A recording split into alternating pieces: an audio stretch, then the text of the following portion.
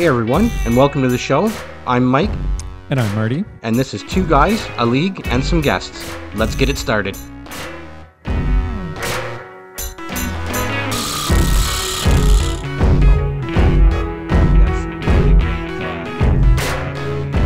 was invited, but then they rescinded. Yes, he was. But listen to the show to know more. But that's okay because we're telling you this all because we did get him on the show There's some cool last stories. Friday.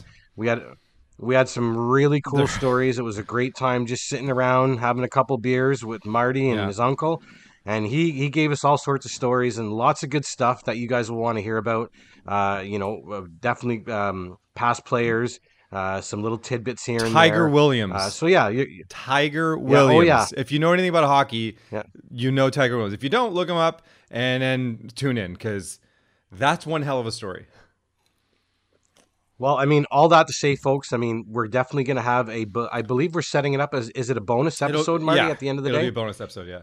So we'll have a bonus episode for you, and that'll be with Mike Rouet, formerly of the Cornwall Royals, and a draft pick of the Toronto Maple Leafs. Mm-hmm. So look forward to that, folks. That'll be coming out very soon. Yeah. So, and that's... But for right now... Yeah. But for right now... You're stuck with us. Hey, listen. You're stuck with us, and we got to keep you up to snuff on what's going on in the NHL here. Sure. But first, let's get to Check My Fanny, my friend. Check it. All right. Listen, Check it. there's not much to really talk about in terms of our fantasy. I'm going to burp for a second. Hold on. There it is. There's not much to talk about other than me beating you and your brother Hey, right now. come on. I'm actually tied for first. You're still not on the list, so you don't count. You know what? I feel like I'm absolutely banished from this league. I feel like I'm on an island. But I'm killing it on that island. Me and the Rangers, baby. Man, it's good to be alone. That's all I got to say. No. Where are you? You're how many points do you have? I'm sitting at 130. 130. All right. And my brother and I are tied at 123. Somehow, I don't know how the hell I'm tied for 123 for first right now. But yes, you're right. Then, Mike, you are in first. You've got sole possession We'll do a first. full investigation as to why we're doing so Full well. investigation. I have no idea either. Yeah, full investigation. Absolutely. Why the hell are Mike and Marty doing so well in this pool right now when they have nobody left? No. I'm nobody doing did. well. You and I... Sorry, do you mean the Tugalag pick, the one we did online during our podcast, that one's in the tank. My personal one, I'm tied for first. And yes, you're right. So in that regard, yes, you and I, although I mean, listen, it's not that much of a surprise. You and I are 1-2 this year in our regular season fantasy, so of course we should be doing well. I mean, we're great. it hurts to be this good sometimes, It does. It's starting to burn a little bit. Oh, is that something else? Oh, okay. Oh, that's another show. Yeah. Not meant for the kiddies. Okay. But just a couple shout outs though. Nick and Adam still very much in it. They've actually picked some teams that might actually win the cup, whereas I have not. My brother did as well. He's still got Colorado. And so do those two schmucks, Nick and Adam. Man, are they Thanks looking for good. coming out. But do you still, like your team, do you have the Avs or anybody else winning the cup?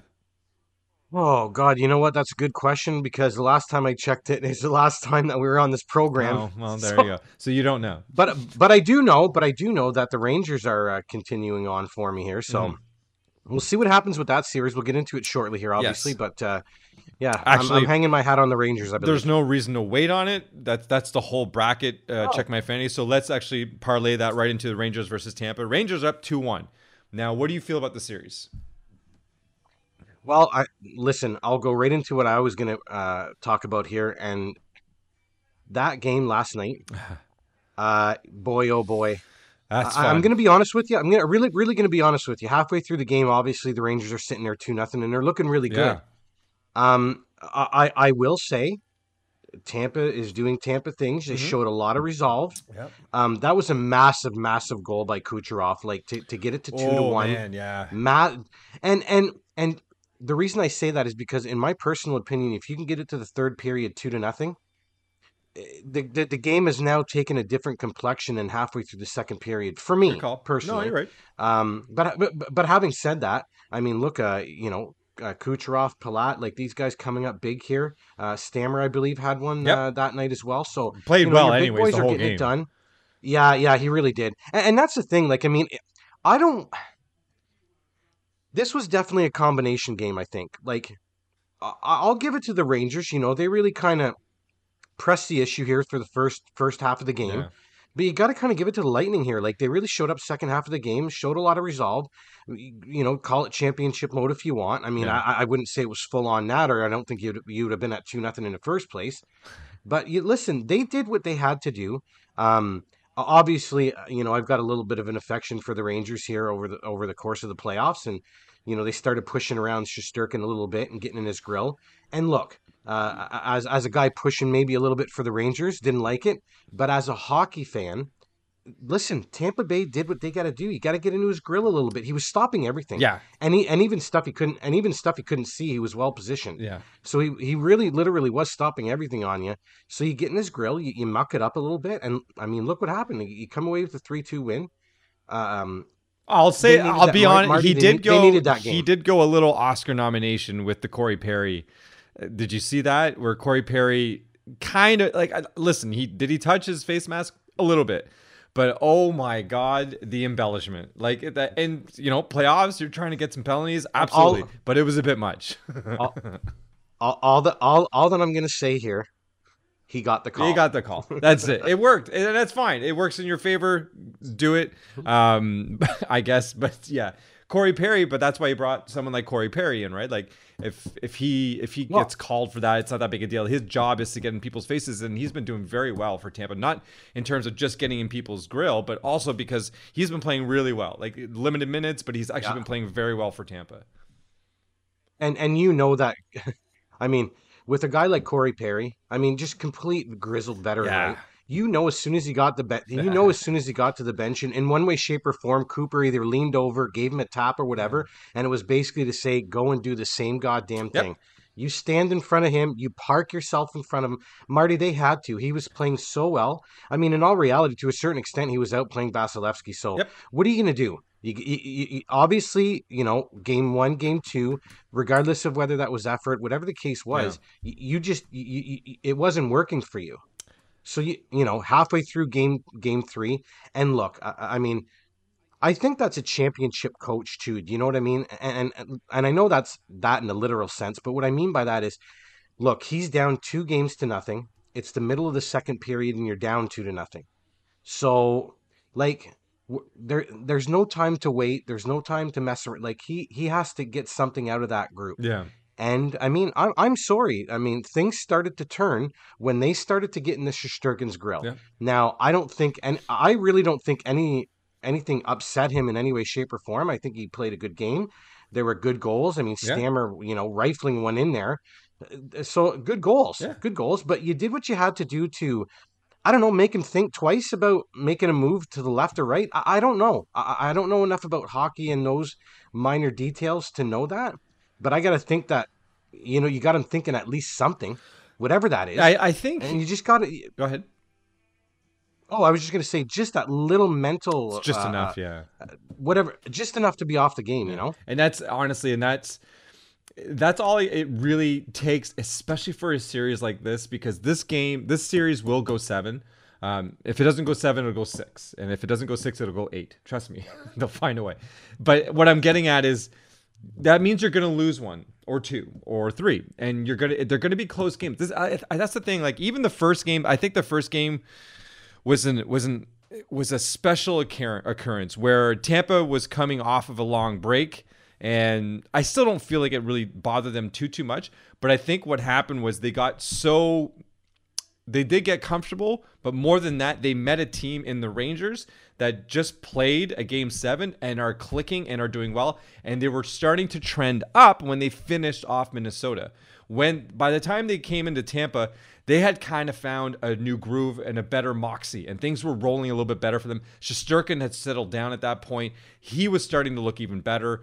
So the whole team started clicking a lot better. So I think it was more because Tampa came into a game where they had been sitting for a while, and they ran into a team who was revving things up, especially offensively. Zibanejad, Fox, even Kreider. Even Panarin, actually, towards the end, they were starting to click at the end. I believe Panarin even got the winning goal to knock off Minnesota. But regardless of all that, they were really starting to click well. So by the time they met Tampa, it's like it was a speeding locomotive already. And Tampa had to kind of figure it out on the fly. And at that point, it was too late. That's why they lost 6-2. But the next 2 games after that, they came right back, nice and tight. And then they won the last game. So listen, this team is far from over. This team knows exactly what it takes to get to the next level, to crawl out of a hole, to you name it. They've experienced it all as a group. At least the core of them has. And I don't. At the end, it's really hard to bet against a team that has Vasilevsky in nets.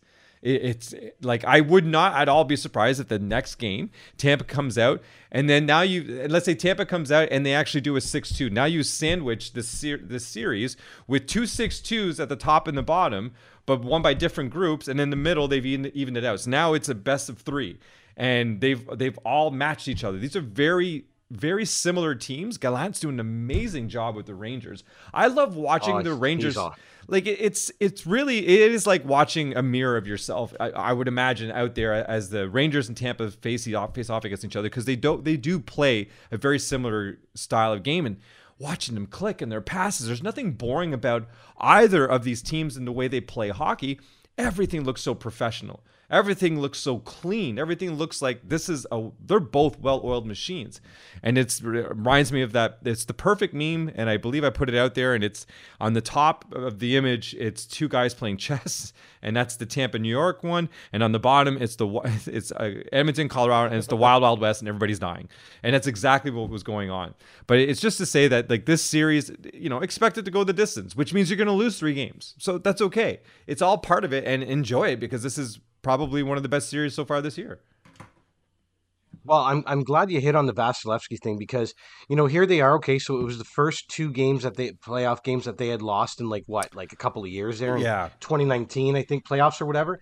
But that's the whole betting against Vasilevsky thing, because you're 100% right. Like, I mean, okay, so here we see some adversity against the Tampa Bay Lightning for the first time in what we can honestly say is a couple of years. Yeah. And what does Vasilevsky go and do? And it doesn't matter how the game played itself out. The end score was 3-2 Tampa Bay.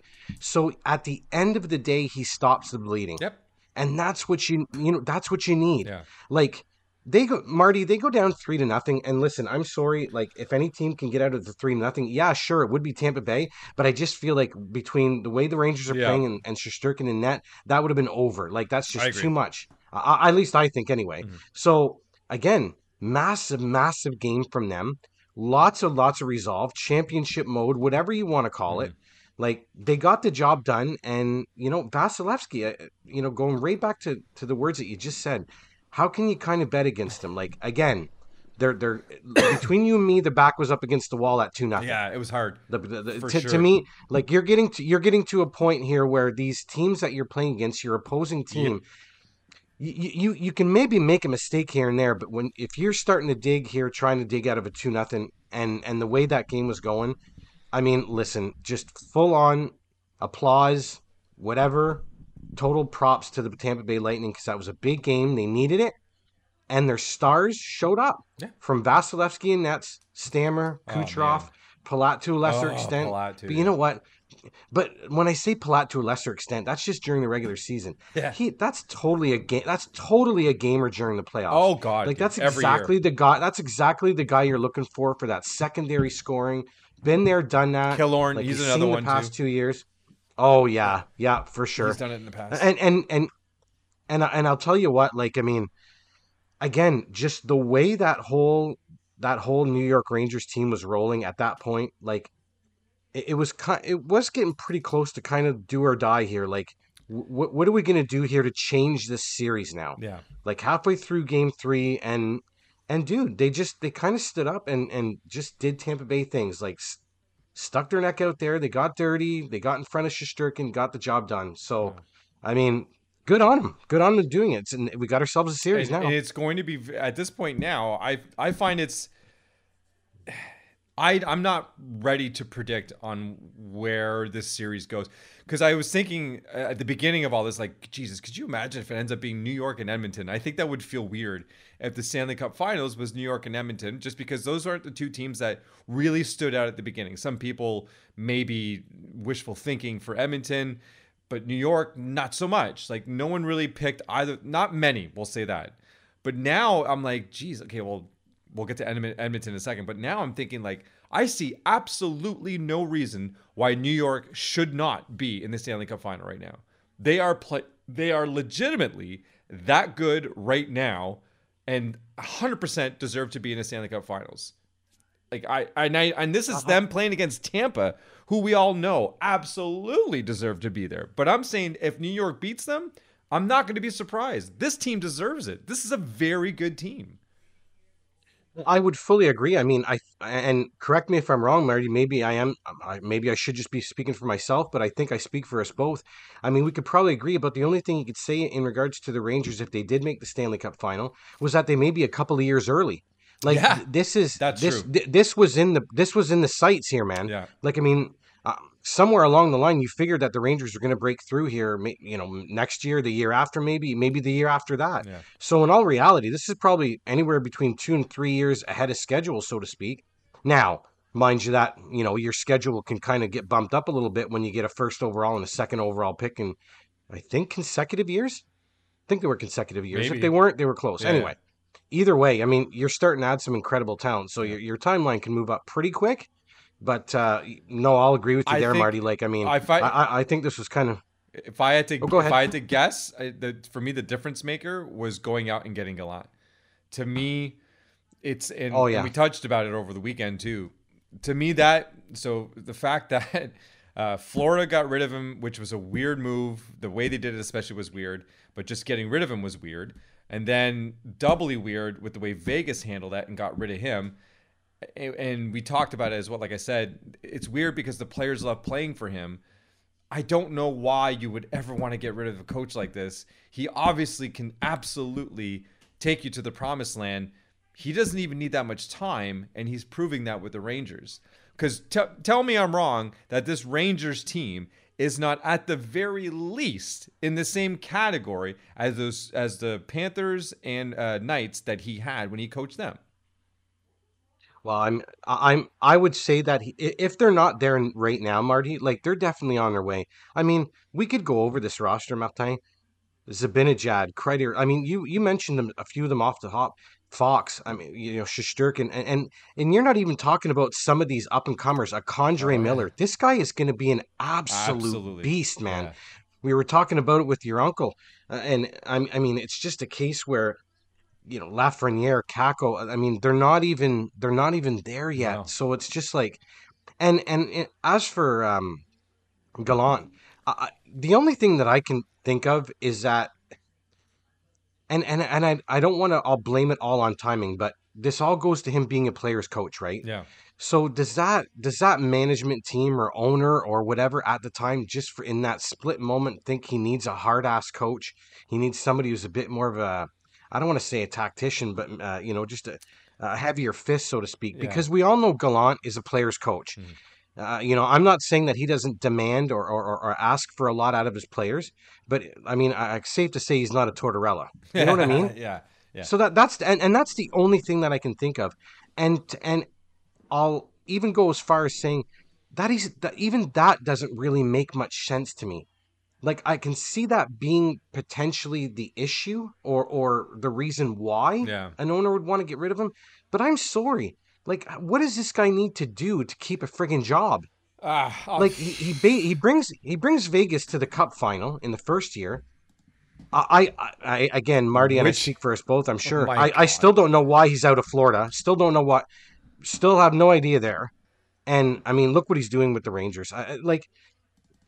This team is definitely ahead of schedule, flat out, and you have to give credit to Gallant at some point. Well, in that scheme, what bothers me is that we have to talk about how we have to give him credit when he hasn't actually already earned it. Sorry, like, tell me he hasn't already earned you get that respect when you become a head coach in the NHL because you don't just pop in and become a head coach. You've earned something to make your way to that. So what has he done to earn that and just to become a head coach in the NHL? Well, he was an assistant coach in the IHL, then the AHL. Excuse me. Then he made it to the NHL. Again, still as an assistant. Then had 3 seasons as a Blue Jackets head coach.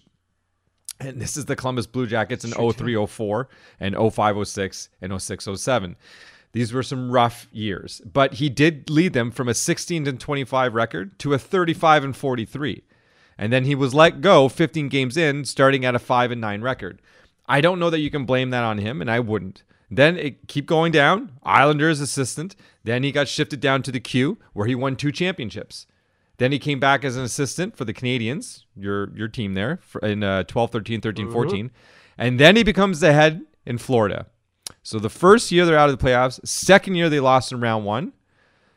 Third year he gets fired 22 games in with an 11-10 record, which doesn't make any sense to me still. And you remember the way he got let go? He was at the hotel. He was looking for a taxi. Yeah, they got him a cab. Yeah. What the hell? Anyway, brutal. Like, again, a team with Trockett, Barkov, Jonathan Marchessault was on that team at that point. Jagr was on that team. Keith Yandel, Riley Smith, Jussi Jokinen, Jason Demers, Jonathan Huberdeau, who was not playing Jonathan Huberdeau is today. But anyways, still a good enough team, but they weren't actually there yet. But he was still driving them forward. They had made it to the Stanley Cup Finals, or the playoffs. Sorry. Then it was a Vegas Golden Knights where they lost in the finals, and then they lost round 1. And then he was let go he was let go the next season because he finished 24-19. Now he's with the Rangers. 52-24 is his first record with the team. And they're about to, in my opinion, they've already exceeded all expectations. My point is that he's won the Jack Adams. He won the Jack Adams in 17-18. So that would have been the year he's with the Golden Knights when they lost in the finals. So like he's got the track record to keep everybody at bay and to just be like, let me just do my fucking thing. He's had the longest stretch he's had so far is 2.5 years with one team, because it's 2.5 with Vegas, 2.5 with Florida, and 2.5 with Columbus. I don't know why people think he doesn't need, or he should have more than 2.5 years with the team. Go fuck yourself, 2.5. 2.5 is nothing. That's development time. Yet look what he does every single time. He takes you that 2.5 years and he puts you in the friggin' Stanley Cup playoffs. What the hell more do you want? Give him a couple extra years. You're going to win the championship. Look, I got to figure if you're Gerard Gallant right now, you're sitting there in the conference finals, you're saying to yourself, God damn, I'm safe for the next 2 years, man. Like... You might be. I'm Gerard Gallant. You might be safe for next year. That's it. Because you've got your own track record 50, there.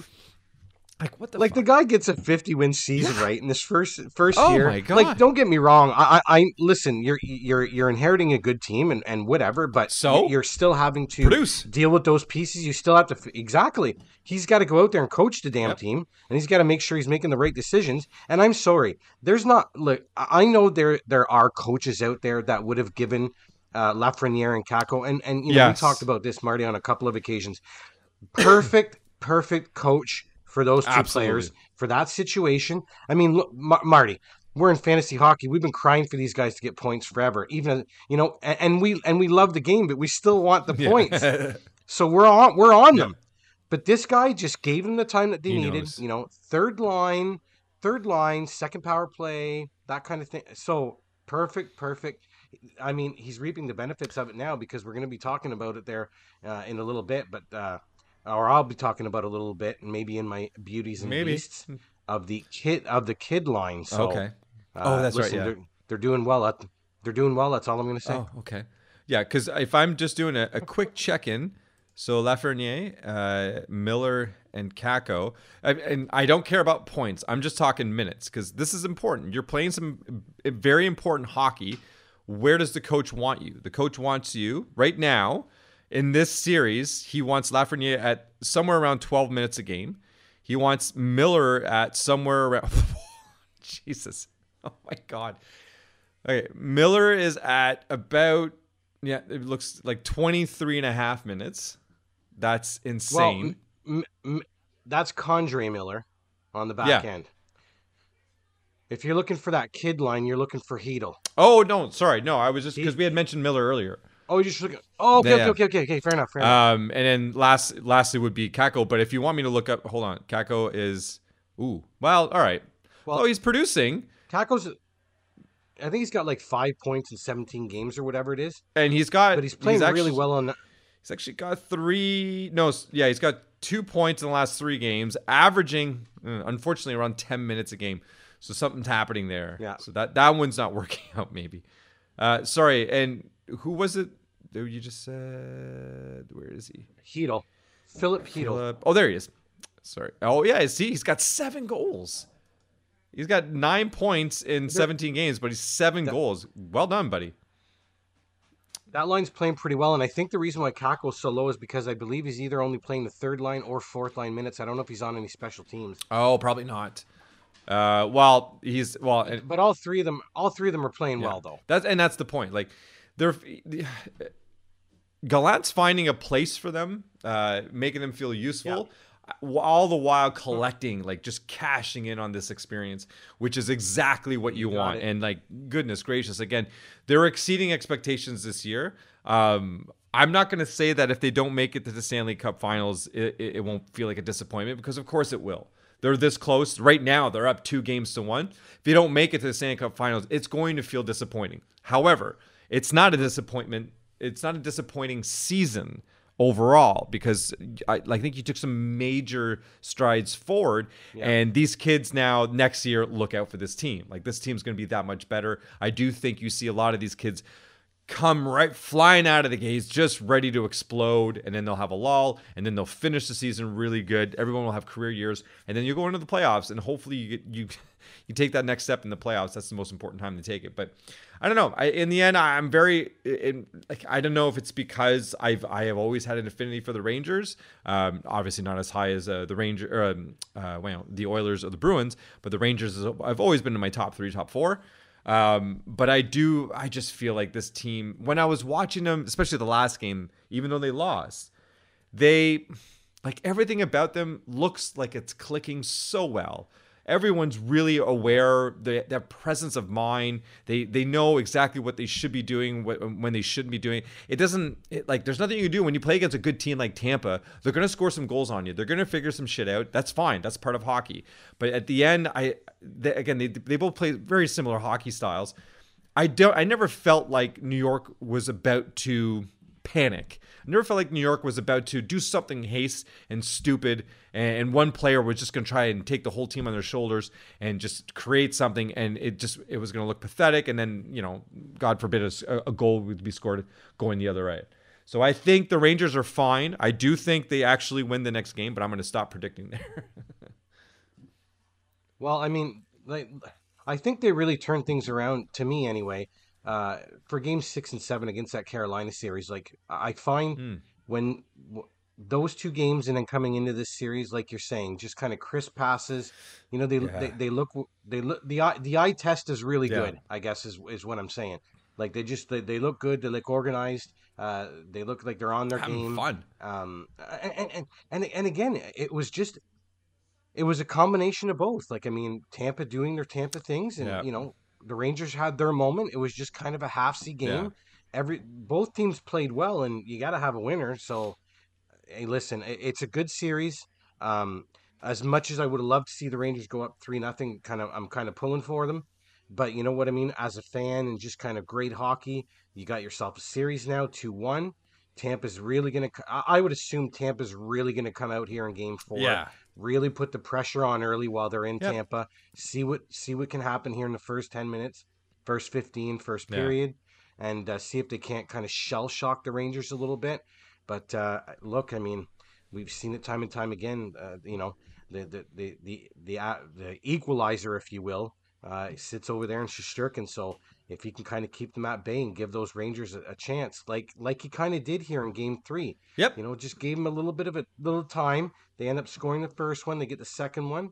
I don't know if the Rangers would necessarily let another one like that go per se, but hey, you're playing the 2-time defending Stanley Cup champs. So it's gonna be hard to have that team come back on you. I mean, you can't sit there and say that's a surprise or anything. So, no. you know what's coming. You know what's coming, and they should know what's coming here at the beginning of Game 4. And let's see what the Rangers can do in regards to handling I that. think, and I correct me if I'm wrong, did Gallant not actually start his fourth line in the last game? I feel like he did. You know what? I think I believe you're right on that. And Tampa had started their first line. So that to me was not necessarily a message like it would have been back in the 80s or 90s. You start your fourth line back in the 80s and 90s, and there's going to be a brawl. I think what he was doing with that, because the fourth line isn't necessarily, it's not full of goons, right? There's still talent. But he was probably looking to get a little bit more physical, possibly getting into Vasilevsky's face a little bit, and maybe go off in that sense. I don't know if that's necessarily the intent for Game 4. I would expect them to try and come out flying in Game 4.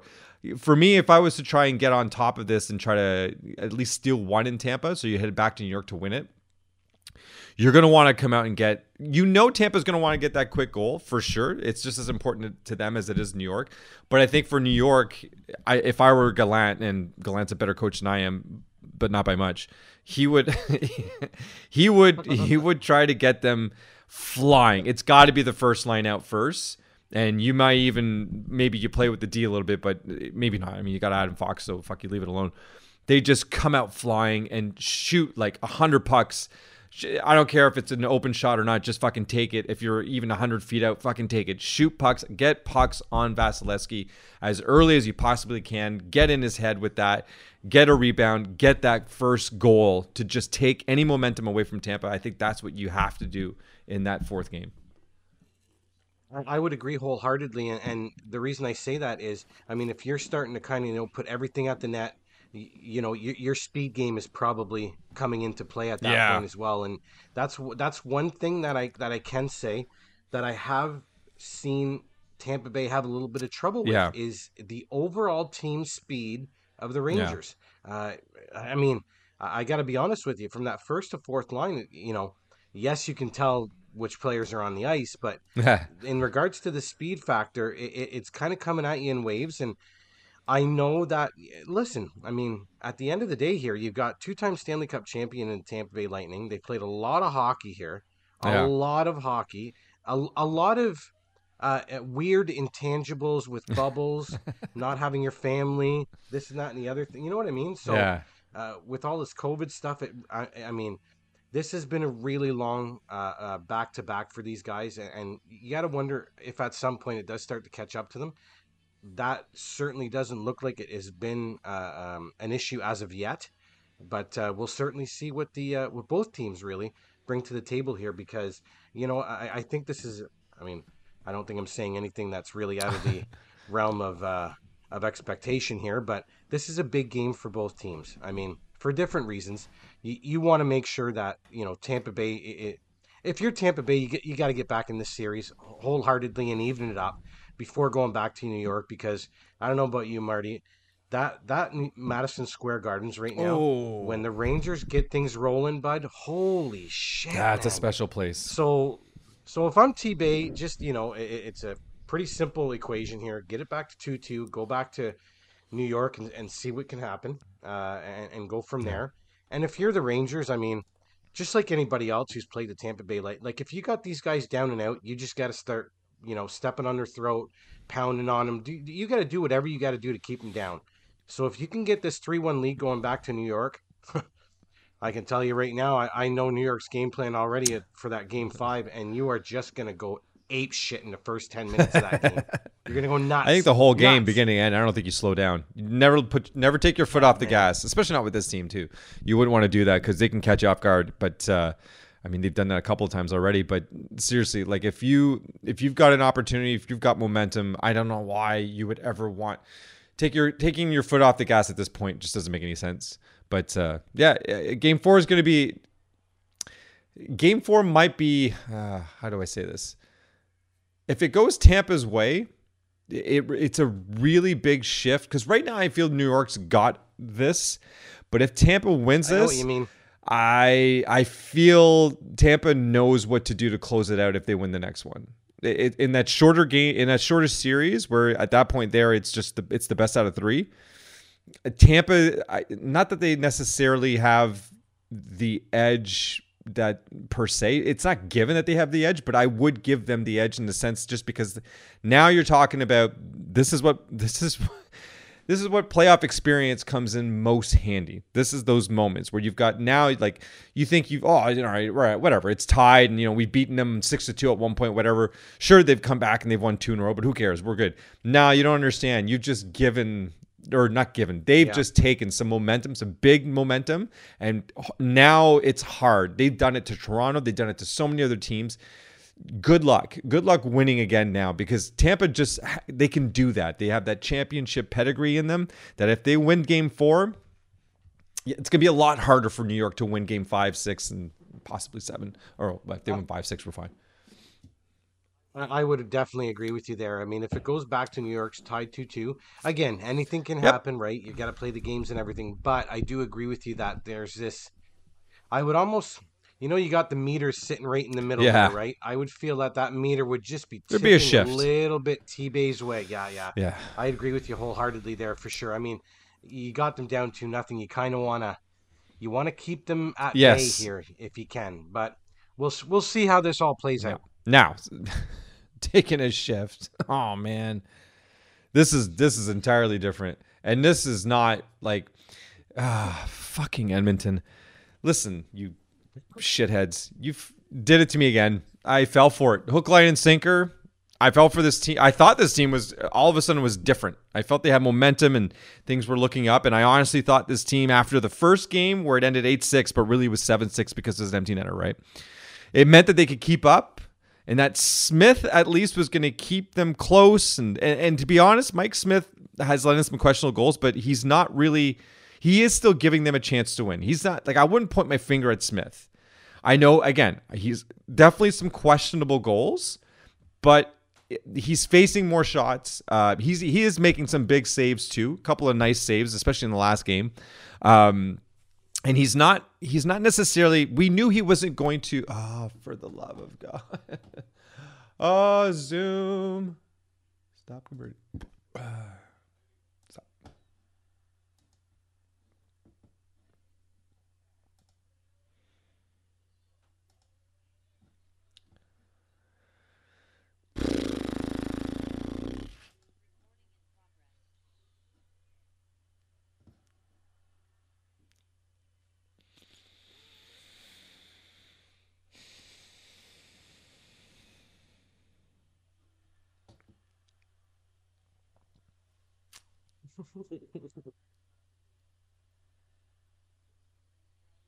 Not happy about that one. Not happy about that one. That one hurt. No. Okay. All right. As I was saying, it's not that I don't think it's enough to say that Mike Smith is the reason we're losing this. I don't think so. I don't think it's enough. I think Mike Smith is giving them a legitimate chance to win game in and game out. He's not winning any games. We knew that wasn't going to happen. Mike Smith wasn't there. And I'm trying, and I cannot believe I'm doing this, in an attempt to defend Ken Holland's non-moves. The idea is that Smith will be good enough that our offense will balance things out, and we will be able to fill the net with goals, even though Torch doesn't like that. We'll be able to fill the nets with goals, and Smith will keep us close enough that we'll be able to do things right. Well, Smith is honestly doing his part. And it's not to say that McDavid and Draisaitl are not, because obviously they're doing everything they can, but they're not going to be able to go out and get like a 4 or 5 point night every night. And that's just not realistic. And there's been some moments where these players like the Hymans and especially the Canes as well, but none of those guys have really taken this series at all any seriously outside of the first game. They got 6 goals, and it seems like they ran themselves dry in the first game. I don't see anything else coming out of this team. I think we've seen all of the offense that we're going to see, and I think in the next game, I think that's it. I think we get swept by Colorado. I think that's what happens, and it sucks because they sucked me in. I really thought, oh my God, I was wrong this whole time. But oh my God, no, I wasn't. Because this is basically what I said during the regular season that I did, especially towards the end when they were starting to play better. And I said, I don't want this now. I want this later in the playoffs because they're going to fizzle out too late or too soon. And they went a bit further than I honestly thought they were going to crash in the last series, but they found a way, which was awesome. But they, more importantly, needed it now. And the first game really, again, had some promise. But I think they depleted themselves after that first game. And now it's like, fuck, okay, see, this is the goddamn Edmonton team. So now I'm at a point where I'm wondering, do I look at this season as being a disappointment? Do I go back there? Because I said several times, if they don't win the cup this year, there's nothing more than disappointment because now we're into year 7 of McDavid and Draisaitl and still not even one damn cup when we're supposed to be in a dynasty. Well, you know what? Guess what? If they get swept in this, that's salt on the wound. Absolutely. Because yes, absolutely, it's a disappointment they didn't win the cup. But more than that, they got swept. I don't care if Colorado goes on and wins the Stanley Cup. I don't. That doesn't change anything. Getting swept by Colorado, you're supposed to be on the same tier as Colorado by now. 100%. And you go in and you get swept by them?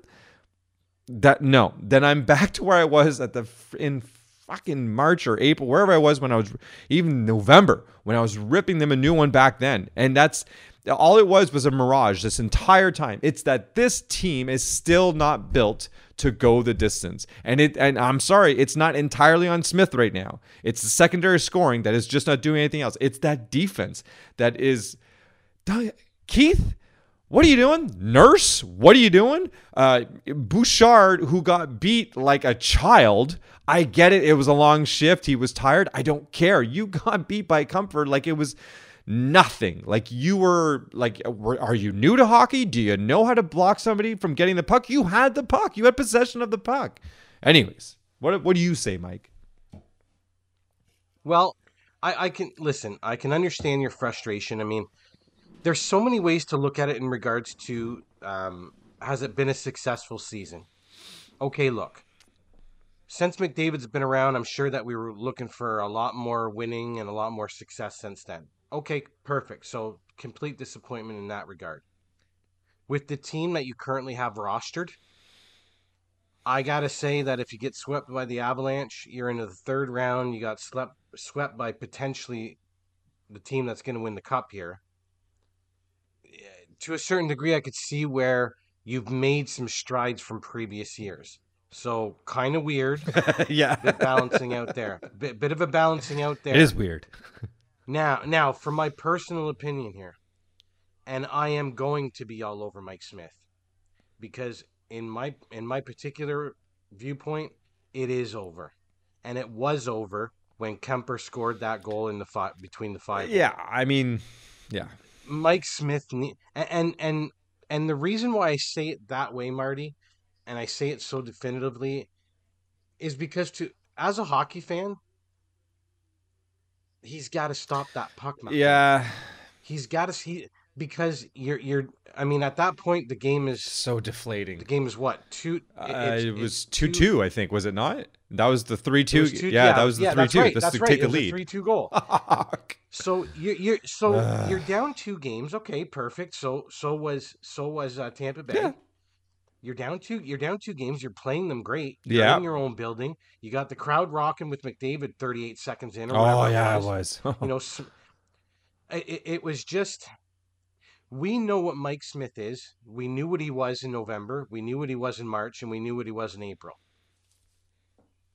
It's just at that moment, that game, tied 2-2, he has to have it.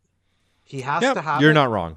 I mean, and we can only put ourselves in McDavid's place. Like, that goal goes in, and I'm sorry. I got to feel for McDavid himself personally. Like, you could throw Draisaitl in there a little bit, but listen, you and I both know McDavid's sitting there. He's probably already said it 1,000 times to himself.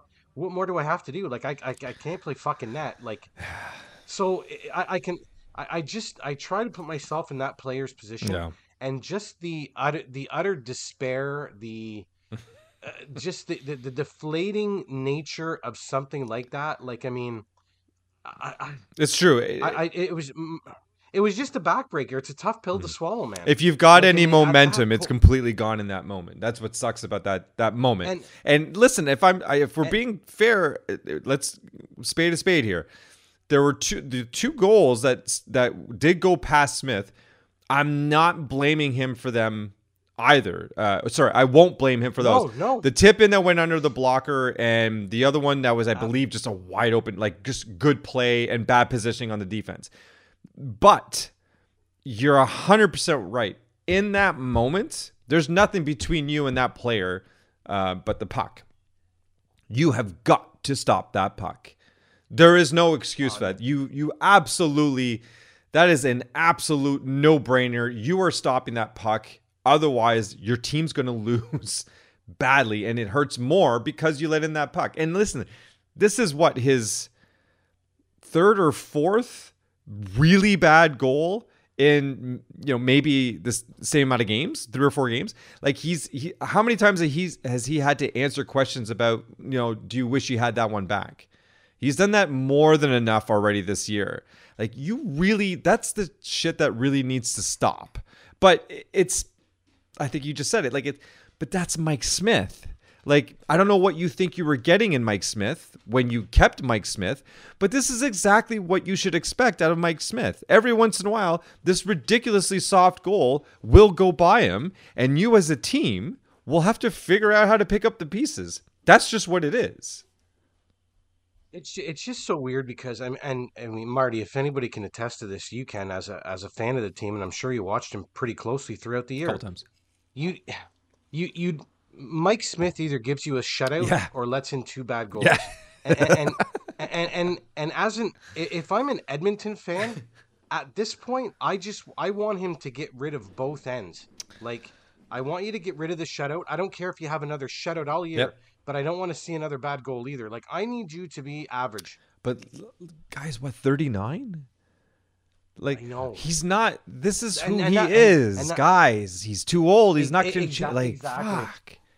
Exactly, like what we saw in November, December. Okay, like maybe not as bad as when they were cratering there, but I mean, Mike Smith is Mike Smith. We all know what Mike Smith was in October. He's the same Mike Smith in June. I mean, you kind of have to take what you got in October.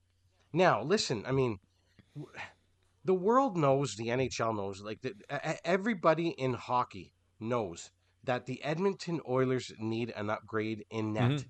Like they do. It's end of story. And they know it's coming. Yeah. Because you're certainly not running this back next year. Oh my God. Like, I swear to God, if I'm Ken Holland, I'm going to have I tell the team before the season started, just so you know, I'm going to have a fucking heart attack. Guy, I mean, you cannot run this back. Listen, Holland, I understand you probably couldn't make anything happen. Whatever the hell the case was, okay, you're stuck with these guys, but don't run it back. No. Like, buy out. Listen, I'll fire. I will fire. Yeah, fire yourself. I will give him till the trade deadline, so long as he comes out and says, we know we need an upgrade in nets. The right opportunity hasn't come along yet. We will get there, and I'm looking to make moves between now and December. And we'll if I have to, I'll trade away picks. Like, say it more eloquently than that, but if you come out and you say something like that, then it'll buy you some time, and I'll be on your side. But if you start the season and you make it sound like this is the team and you're going to run it back, how do I say this? I mean, I'm not tapping out from the team. I won't be tapping out from the team, but I won't. You know how bad I was on this year? It'll be right out of the gates this time. I don't care if they're winning. I don't care if they come out 20 games. No, I don't care if they've won 20 in a row and they're setting new records. I will go off on them because I fell for it again now during the playoffs, and all of its ugliness is showing again. This is why you can't trust this team. They're doing it to you again. They led you up just to pull the rug out, and then you fall 20 stories. And that's Edmonton for you in a nutshell this year. All right, so if they don't change their goaltending over the offseason, then what I'm going to have to do is I'm going to have to go and get some resuscitating equipment. I'm going to need to have a defib over at your place. Man, I swear to God, if it happens, I'm not one of those fans. I don't burn stuff. That's ridiculous. Look, if you don't want the jersey anymore, just friggin' donate it. Stop being an idiot. But I'm also not going to leave my team just because I don't like the moves or the anti-move or the non-moves that the management is making. But I will absolutely go on my podcast and my Twitter feed and let the managers know exactly how I feel. Now, one thing we do have to say here, listen, I'll be the first to say, like, Mike Smith got to have it, got to make the save. I'll be on you until, the day is long in regards to that one. Yeah. But on the flip side here, listen, you are playing the Colorado Avalanche. Yeah. Okay. This is a team, and we've talked about it before, Marty. You could even go back maybe as far as 3 and 4 years here, where you could see them starting to put the pieces together to make this run that they're doing right now. So look, Mike Smith, Edmonton Oilers, you can pick apart whatever you want about that team, but at the end of the day here too, the Avs are on a mission. And let's call it what it is, man. They're a good team. Well, listen. Not only that, Marty. I correct me if I'm wrong, but this is the best that I've seen the Colorado Avalanche play. Over the course of this whole year. And what I want to say is that not so much the offense. The offense is there and always has been, but they're really starting to kind of shut it down here a little bit on the defensive side of things. I know that. Francouz had the shutout in game 2. Game 2, yeah. I mean, look at this guy sitting right now with a 237 goals against average and a 920 save percentage. So again, it's not your like Vasilevsky, Shesterkin, two goals against average and a 937 save percentage here. But that is getting the job done while Kemper's getting himself right, taking care of that injury. And I mean, like, what are you supposed to do here? I mean, McKinnon, you got Rantanen, you got Makar, Kadri, I know is injured, but you throw him in there. It's like Devin Taves. I mean, Comfort. Like, what? Comfort, who's been on another planet for a while. Like, Edmonton's not playing any kind of chump change here either. So, I mean, yes, they're not supposed to roll over it. I'd love to see. No. I mean, I'd love to see some saves from Smith here and there when it really matters. I mean, but at the same time, I mean, look at the team he's playing. Yes, you're right, but think of game 3. They're 2-2, and then Comfort comes out and gets that 3-2, and then it's an empty netter. So that game, he needs it. That game boils down to that one save. Like, and sorry, what time did that goal even come in at? Was it late? It was late in the. Was it late in the third? Like, or was it beginning of third? Because I don't really remember. I want to say first half of the third period. I could be way off with that, but yeah, Comfort. Okay, so it came at 12:42 in the third. So you still had half a game to come back, but still, like, it was like it was a backbreaker. It was such a backbreaker. Like, all the wind just got exhaled out. And don't forget, Edmonton had just finished a power play.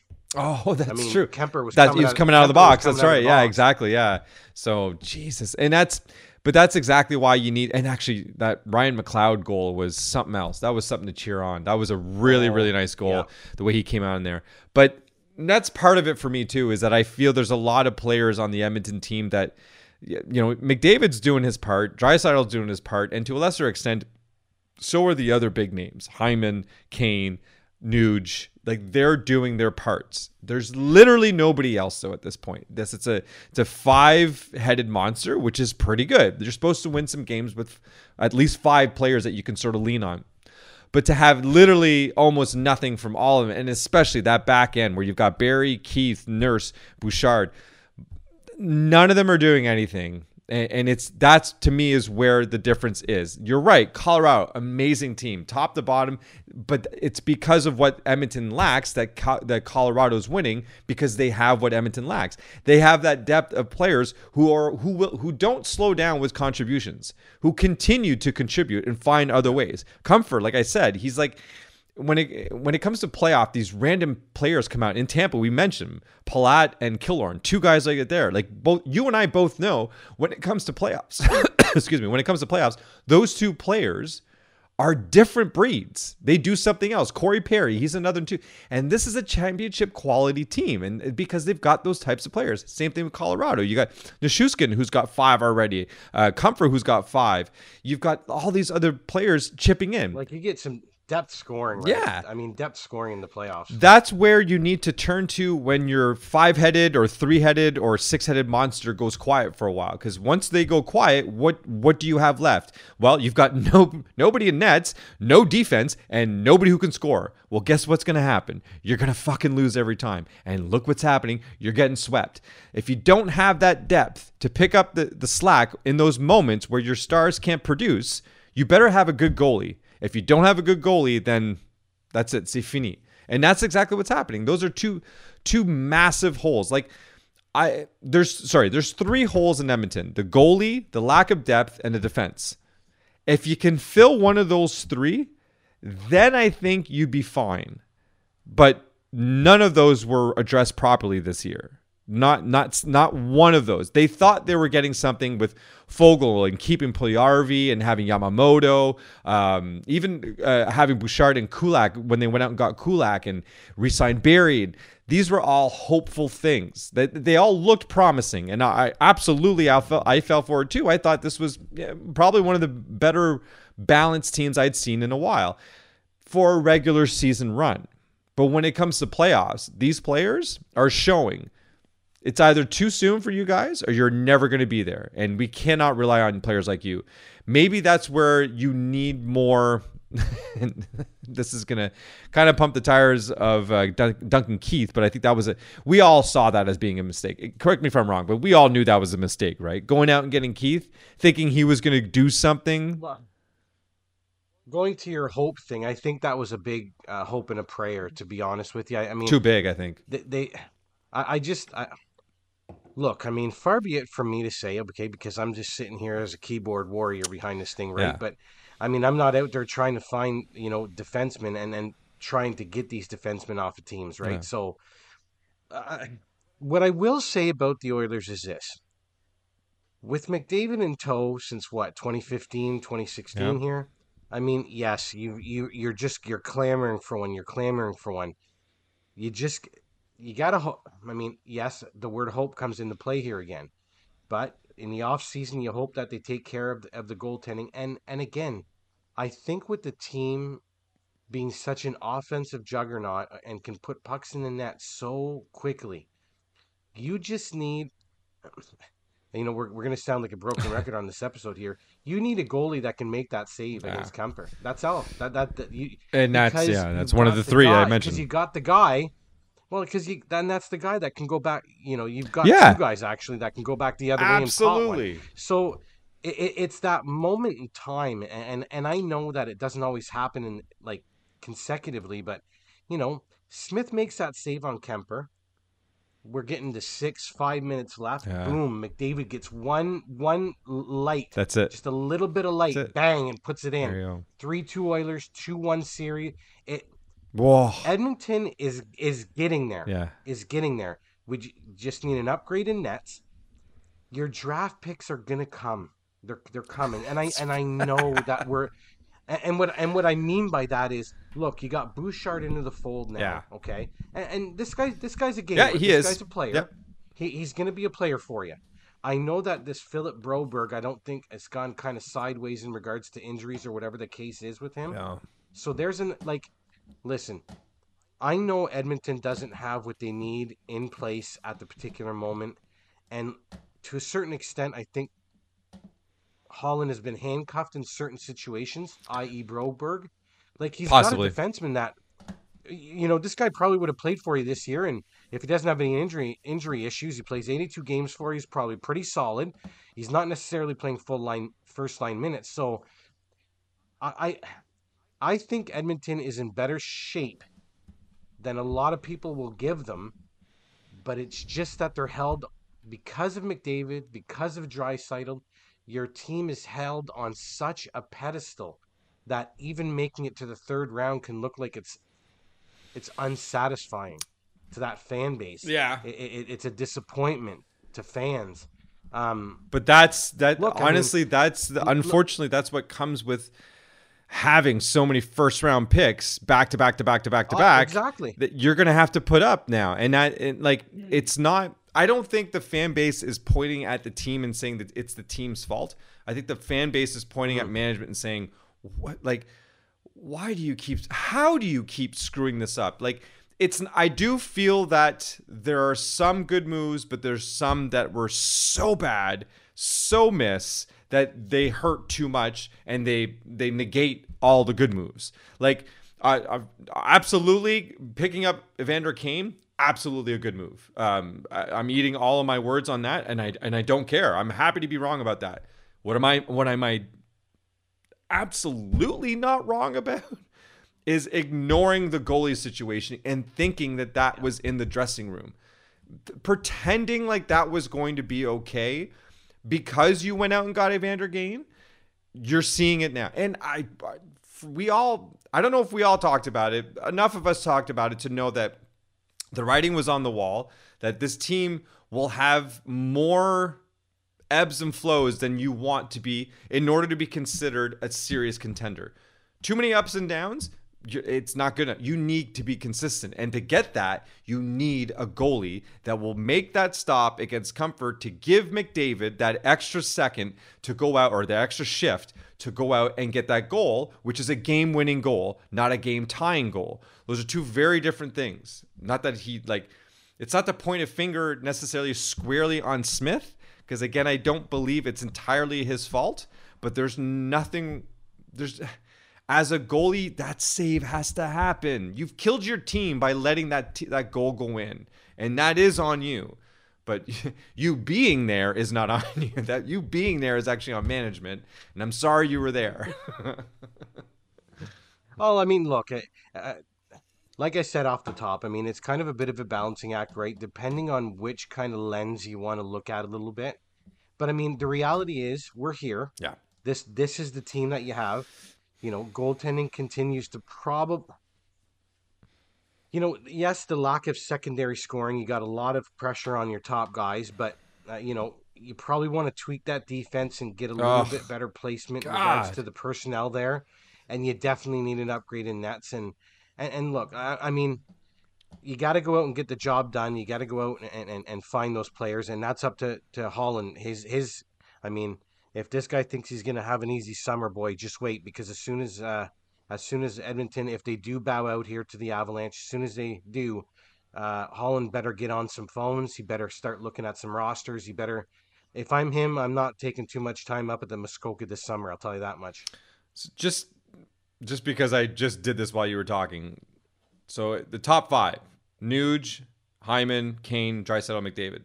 43 goals between the five of them, okay? That's the top five. After that, we're talking 1, 2, 3, 4, 5, 6, 7, 8, 9, 10, 11, 12, 13 regulars, because they got a couple other guys who haven't really been playing any games at all. But 13 regulars. You got 7, 8, 10. Oh, for the love of God. 13, 17 goals. 43 in the top five, 17 in the following, what did I say, 20? Like, that's a massive issue. That is a massive issue. You can't put it all, and there's like 13 of those goals coming from Evander Kane. That's a lot of it is coming from him. McDavid's got 9. You know what you need? But what? The Oilers need to get production out of a guy like that New York's getting out of, like a Hedo, yes, or a Lafreniere. I want more guys. I'm not saying I want more guys with like 10 goals. I'm saying I want more guys. But you want that production. I want 5 goals. I want at least 5 goals. Like, I'm looking down the list here. The only one after that top 5, the only guy who's got, oh my God, the top goal scorer after that is Bouchard with 3. The rest is 1, 2s, and 0s. Sorry, Ryan McLeod just got his 3rd. There's nothing to fear after you get past the first 2 lines. If you can literally shut down the 2 first lines of Edmonton, you're good. You got nothing and Draisaitl's injured, so like he's playing through an injury, right? So that's true too, right? So it's becoming pretty easy for a Colorado team to shut down this team. Like, it bothers me that was. Well, again, I don't know if that I would necessarily put all of that on Holland either, because he went out and got some players that we all felt, okay, like there's some good moves here. Like there's some good players on this team. It looks like the secondary scoring has been figured out. And during the regular season, it kind of was. Like it looked promising. Things were clicking for different players at different times. And it looked like, all right, there was hope. But the regular season versus playoffs, you and I both know. And two entirely, my cat's meowing like crazy. Two entirely different scenarios. But when you're playing against a team like, oh my God, and I'm looking at Colorado right now. So Colorado doesn't have a 13 goal scorer in Vander Kane, but they've got 7 players with 5 or more goals, whereas Edmonton's only got 3. You're just spreading it out more, and now you have that more sprinkled out throughout your lineup. So now you're putting a third line on that's got a guy like a Burakovsky. Oh yeah. You're probably throwing an Alex Newhook on that third line. And let's call it what it is, Marty. These are players that can put the puck in the net. Oh, absolutely, man. I completely forgot about Lehkonen. Yeah, and Landeskog's not even playing that great, but he's got 7. Kadri, who's now injured, unfortunately, has got 6. Rantanen hasn't caught fire yet. He's only got 4, but I mean, I mean, at the end of the day here, if you get swept, and listen, I can understand where it's going to be upsetting for the Edmonton fans. I get it. I get it. You want the cup, and long overdue. As McDavid's around, you should be in the conversation here. Yeah. But I mean, like this team, dude. This was one of the team trading first round picks, and filling this lineup in. So I mean, if you end up bowing out to the Avalanche, I mean, there would be about another 30 teams here that would be following you. So. You're not the only one. Don't feel embarrassed by it, but be frustrated that you're essentially still here. There's no progress made, and that's enough to be upset. That's enough to be frustrated. Not that you lost to Colorado, but that you're still here and that you're not able to keep up with the top teams. Because if you get swept, that's one thing. If you make it a series, and let's say you lose even 5 games, but especially 6 or 7 games, you can walk away with your head held high. We're like, you know what? This just wasn't our year. Maybe 1 or 2 moves and we're there, and that's fine because there can only be one winner. Eventually, you do have to lose, and that's fine. But if you get swept, and that's what it looks like here, and even if you do somehow squeak out the one game at home and then you lose in Colorado, I do think you should be upset because you're still here. You haven't taken a step forward. Nothing's changed. You're good enough to get ousted in the 3rd round. Yeah, you've been good enough to be ousted in the 3rd round for the last 4 years. That's not good enough. There's no progress. You're supposed to take a loss, learn from your mistakes, and then do better. But that's not happening. So that's where I am with that. And I think most Edmonton fans are. Well, I can well imagine where you guys are frustrated for sure. I guess on the positive tip more than anything, I would say you're probably closer than what a lot of people would think. Like I think there's a lot of people out there that are like, I don't know if this is going to happen for Edmonton. But I mean, keeping in mind, look, and I know a lot of people right now are kind of sour on Ken Holland, but let's call it what it is. This is what we do know. This guy ran the Detroit Red Wings for a 25-year period that will go down in history. Yeah. I mean. This guy knows how to build a championship winning team. Now, he's never had a player that's making $100 million either. So listen, there are some new nuances that he's going to have to deal with. Mm-hmm. But if I'm an Edmonton Oilers fan, and again, the word hope comes into play a little bit here, you do have to hope that you're getting the Ken Holland that knows, listen, the whole league knows he needs goaltending. So he knows it. Now it's just a matter of going out there and getting it. And you may have to pay somewhat of a premium to do that. Yeah. Like if I'm calling the St. Louis Blues and the St. Louis Blues tell me, well, guess what, Ken?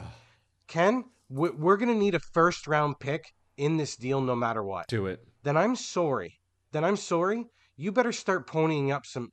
Like, listen, to get something, you got to give up something. And if I know you don't want to give up your 1st rounders, but guess what? You're in win now mode, buddy. Like McDavid ain't getting any friggin' younger. And let me ask you this, Ken Holland. Let's say you stick to your guns. No, I'm not trading our 1st rounder. and then you don't trade that first rounder, you're left with nothing in nets, even if it's Mike Smith or somebody else, and it doesn't work out for you. The GM right behind you, guess what he does? The first thing he does, trades that first rounder, goes out and gets that decent goalie, and he does the job you should have done. That makes you look that much worse. I'm not suggesting that's why you do it. I'm just saying that, trust me, if you don't, someone will. So if it's going to be someone, it might as well be you when you've only got one shot left. Because I don't know, man. Like, if he runs this back, and they don't, how does he still have a job? I really, I'm at a point now where I'm like, how does he still have a job? But if you hold on to him, I understand that because, third round, a couple of good deals, Kulak and Kane, whatever. But really, next year, if you don't get out that goalie and if it has to cost you something and you decide you're not going to pay for it and it comes out and we find out you didn't pay for it, that should cost you your job. And then guess what? That GM right behind you, because we'll know why you lost the job, because you didn't want to spend. Well, guess what that GM behind you is going to do? One of the first things he's not going to be afraid to spend, because he knows it cost you that job. So he's going to go out and he's going to do it for you, and he's going to look like a fucking genius for it. Is that how you want to go? If I were him, I would want to go by putting all of my chips on the table, not holding anything back. Because if you're going to bet on a team, this is as good a team to bet on as any. Well, I mean, listen, if I'm Ken Holland, and if we want to call a spade here in regards to this pick, all right. So with Mike Smith, I bet, if I'm not mistaken, I believe that this team, it was a top 10 team in the NHL, correct? The Oilers? I believe they would have fell into a top 10 league wide. Oh, this year. So this year. Oh, I don't even know. Oh, I don't know about that. Maybe 10th. Okay, so let's just say they're 10th, okay? So that pick's going to fall between 22 and 32. Yeah. And I'm sorry. There's very, very few picks 22 and later that are going to do anything for you within the first year, let alone the second year. So listen, we both said it at the trade deadline. We were knocking our heads 11th. They're in 11th. It's close. So there you go. Wow, okay, you're right. So 11th. So they would have fallen 21, I believe, right? Yeah, they would have fallen at 20. So they would have been at 21. I'm sorry, dude. I'd rather have Ville Husso than the 21st overall pick 100%. In this year's draft. It's a no-brainer. So to me, listen, I don't know what kind of package you have to put together. I don't know. Yeah. But you got to go out there and you got to get it. Go find out. Get it. They'll get it. That's it. Listen, and people may think I'm crazy, but I'd be throwing in somebody like a Yamamoto, like right absolutely. Off the hop here. Like first round Yamamoto. What else are we talking about here for Husso? Puljujarvi? Do it. And yes, I'm spitballing here, but for God's sakes, you've got the offense, okay? You got two prime centermen. Yeah. You've got now Kane that they're going to sign. Yeah. Okay, so you get rid of Yamamoto. You got the McLeod kid coming in. So you got Nugent Hopkins that's still in. So your top six is still somewhat around here. Yeah. You just need to start filling up. Go down swinging. You don't even need top defensemen. What I'd be looking for is a good third or fourth defenseman. And then filling out that get some stay-at-home defensemen to take care of the back end, so Nurse and possibly Barry can just do what they are supposed to do, because they can't do it right now because there's nobody on the back ends to help things out. Get some stay-at-home defensemen. Not going to cost you a lick of anything. Get rid of, like, if you've got, actually at that point you don't need anything else. If you've got some good solid D-men who worry about letting pucks in more than putting them in, and then you've got an actual good starting goalie, you filled two of the three biggest problems on your team. Then you're good. You're starting to change the complexion of the team. Yes, so in the right direction. And with Jay Woodcroft, I think that's a very good recipe. Me too. Are we done with the Oilers? I think we are. Sorry, we've beaten to the ground. Okay, good. Hopefully they listen to us. That's all right though. We know what we're talking about. Beauty's in the Beast, baby. Running this shit in my dreams since I was 12. Come on. All right. And I have to say, I love your first Beauty and the Beast. So I think this week, Marty, you're going to start us off, bud. I love this kid. Honestly, like when I watched, yeah, I'll be honest. I had to go back and watch some highlights because the last game I watched with him, I fell in love with him. Him and actually the other one, the last one on my three here. So Andrew Kopp. Okay. There's just something about the way he plays and the excitement that he's bringing to this team. Man, what a great pickup for them, eh? That really proved itself to be. I think that might have been the best pickup of the mid-season draft. No, mid-season draft trade deadline. I think that was the best one. I originally would have said something like Claude Giroux, but I think this might have been the better one because they've gone the distance, right? So kind of. One thing you can say is definitely the best value, Marty. Absolutely. Definitely the best value. So I'm going to rhyme off what I wrote down there. So Kopp is trusted on this team. Kopp actually seems to be doing a bit of everything. When I watch a game, I see him take the shot, lay the hit, or make the play that gives him the chance to get that goal. He's averaging around 20 minutes per game. As much as the other big names you see a lot and he says a lot and Gallant trusts them, he's taken a dip recently, but it's not for lack of trying. Like, watch the highlights and you'll notice he continues to be mentioned. 6 goals and 7 assists in 17 games thus far, but there's something about how he's playing, especially lately, that I consistently want to pick him in close games as the one who gets that goal. He just is playing on a certain level right now that I think it's a combination. I think it's a perfect storm, not a perfect storm, a perfect combination of everything. I think the system really complements his style of play. I think he really does very well with the players on the ice with him. And I think he's just energized by where he is right now. And I think you can feel that when he's on the ice. The announcers certainly do because they like to mention him every time he's out on the ice. They watch him go, and it's like he's a brand new player. Kopp's been doing this for a while. He was in Winnipeg, and he was exciting then. But he's really picked up his game in New York. And he's so much fun to watch. And if you can pick him for some reason, you've got a fantasy draft right now going on in the playoffs where you can just grab him, then I think you just should do it. Because there's right now, he's exciting. I mean, to me, and I think John Cooper said it. I can't remember which player he said it about, but I think this kind of works for Kopp as well. He's a blue collar player that can play with white collar players. Oh, nice! You can put Kopp with your Zibanejad and your Kreiders. You know, you could even maybe insulate him with your Lafrenières and your Kakos. So that's Marty. true. I couldn't have said it any better than you did. I just think that this is one of those players that you popped into your lineup, and you know how there's always the worry about messing up with chemistry. Yeah. This guy actually just stirred it right up. Man. Got it all. Oh yeah, I like this. I like this pick whenever they I like this trade whenever they made it at the deadline. I'll be honest with you. I didn't think it was going to end up this good. I thought he'd be a great serviceable player for them. Yeah. But I mean, between and the nice thing is him and a Barclay Goodrow, these guys.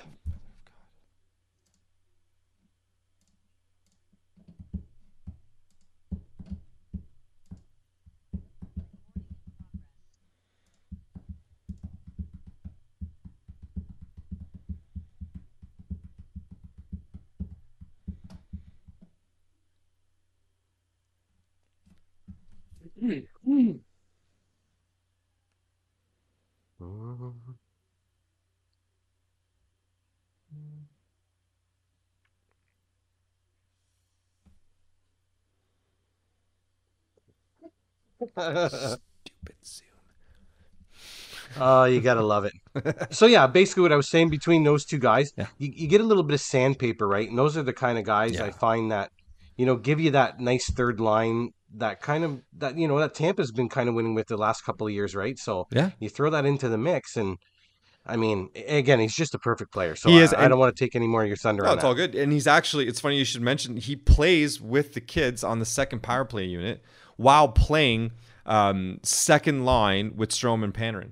So he's nice. Doing exactly what you just said. Like, he is being balanced between the vets and the youngs. And in between those two, he just fits in so well. Like everything's just clicking when he's on the ice. He really complements. It doesn't matter what types of players he's playing with. He's complementing them all. And maybe he's actually creating a new recipe. Maybe he's the one throwing it all together and saying, fuck, this is what we're doing. And it's just working out. So I don't know. I see captain written all over him at some point. Maybe not the Rangers, but for sure. I could see him being a captain for sure at some point. Moving right along, Corey Perry. Now, this might be an odd one for some because he's not exactly exploding in minutes, exploding in points or anything. He's kind of like a cop, but just like a bit older. But he's doing all the right things too. Like though he's he's not getting a whole lot of time. He's 12 minutes per game, but his playoff performance, he's doing those things that I mentioned at the top, where he got in front of Shesterkin and he didn't really do anything bad, like certainly not Oscar worthy the way Shesterkin was, but he got under his skin enough to just disrupt him a little bit. And you kind of need that on your team. You need a guy who's going to fill in. Usually those players only fill in about, anywhere between 7 to 9 minutes, max 10. Perry's got 12 because he does have a little bit more skill than what these types of players are. Perry's kind of had to change his game the older he's gotten because he can't put in the puck as quickly or as often as he used to. Maybe that's a result of ice time as well, though, because again, you don't want to give 20 minutes to a guy who's pushing 40. But what I'm getting at is that he's got the experience, he's got the knowledge, he's done it. He did it for Montreal, he's doing it for Tampa. He's just a guy that you can trust. You set it and forget. You know exactly what you're getting out of this guy. Listen, Perry, I've got a mission. I need you to take it and go with it, and he'll get it done. No questions asked. No ifs, ands, or buts. What is it you need? Done. And now that can also be a goal or two because I believe he's got, I think it's 5 or 6 goals already in the playoffs. It's actually 8 and 4. Well, he's got 8 points in 14 games, and he's currently on a two game point streak, which again, not bursting out, but definitely chipping in and doing all those other little intangibles that are very important. So Corey Perry is part of that recipe of being a successful championship Stanley Cup winning team. It's a player like a Corey Perry, and I feel like I've seen him in the last couple of games. I'm like, I got to talk about him soon, and that's why I'm doing it. Well, Marty, you and I both know basically every championship team has this kind of player. Yeah. Some sort of a grizzled veteran who's been there, done that, kind of knows, whether he's won it or not. Yeah. There's, obviously if he hasn't, there's obviously that motivation for that player. Mm-hmm. But you kind of need to have, when the rough waters come, and they always do, for no matter which team, whether you won the championship or not, you need that guy. Yeah. I mean, I'm sorry. On the ice and in the dressing room. Well, and maybe I'm fanboying him over a little bit, but keeping in mind, folks, that he was with my Habs last year, and this is exactly, dude, he was doing exactly that.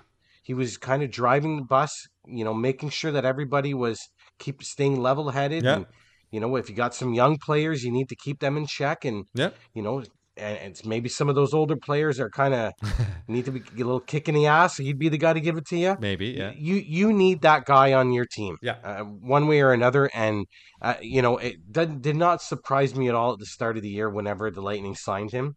As a matter of fact, I thought Montreal was going to keep him in one way, shape, or form. Yeah. But I mean, I totally understand why he would make that move down there. It was a good move on their part. You need to have that in your lineup. Yeah. There's a definite place. There's a home for somebody like that on every team that wants to go deep. So, and actually, you saw it with like when Florida went out and got Jumbo Joe, or when Toronto decided to keep Spezza around. Like these are exactly the kinds of players we're talking about.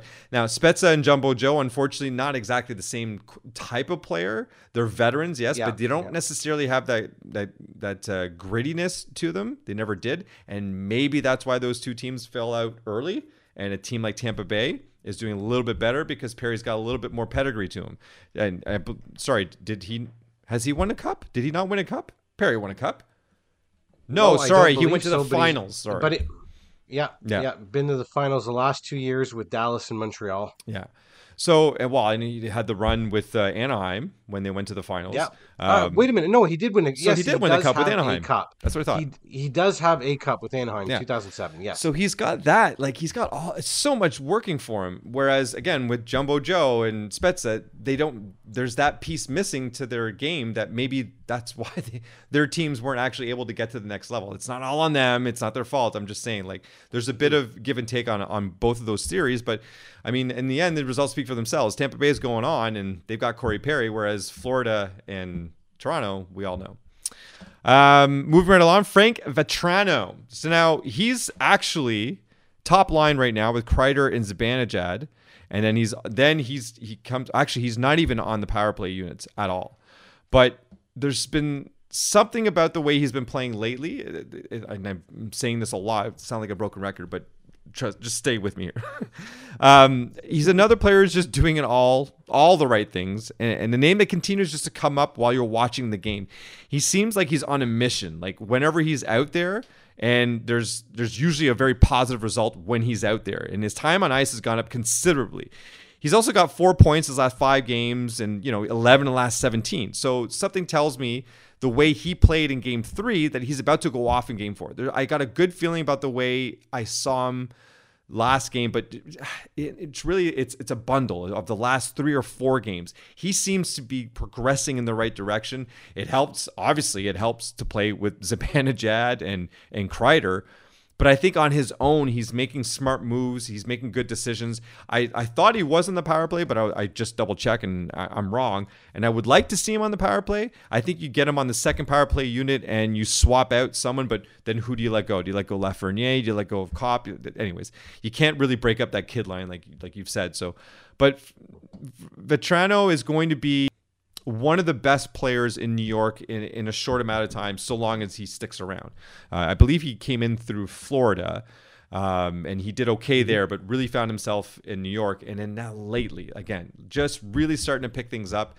And through the series of highlights that I watched recently, his name kept popping up, doing some good plays, making some smart work. This might just all be a result of Gallant really knowing how to play these players at the right time with the right people. But whatever it is, these players' names keep popping up to me, so that's why I had to put them in. Vatrano, just one of those guys again. You start the playoffs, you're not really expecting that kind of performance out of him. And I mean, every team that wants to be successful in the playoffs usually gets that kind of out of nowhere production, so to speak, and Vatrano's that guy. And this is exactly what leads me into my beast. The problem with Edmonton, my beast is all Oilers not named McDavid, Draisaitl, Kane, Hyman, Ryan Nugent, Hopkins. It's because there's no player like a Vatrano or like not even remotely close to a Vatrano or a Kopp or any of these other players, not even a Perry. Like there's none of these players that exist on Edmonton's team. And that's my issue with Oilers. And that's my beast, is that there's no, like all these other players that were supposed to be doing something at this point. Bouchard, Ceci, Yamamoto, Keith, Kulak, Nurse, Barry, Kazian, Puljujarvi, Fogle, and maybe a few others if you actually really wanted to pull from that. But God damn it, isn't that list long enough? Like, this is the issue that we're looking at, that we looked at in the beginning of this, well, no, not beginning, mid-season.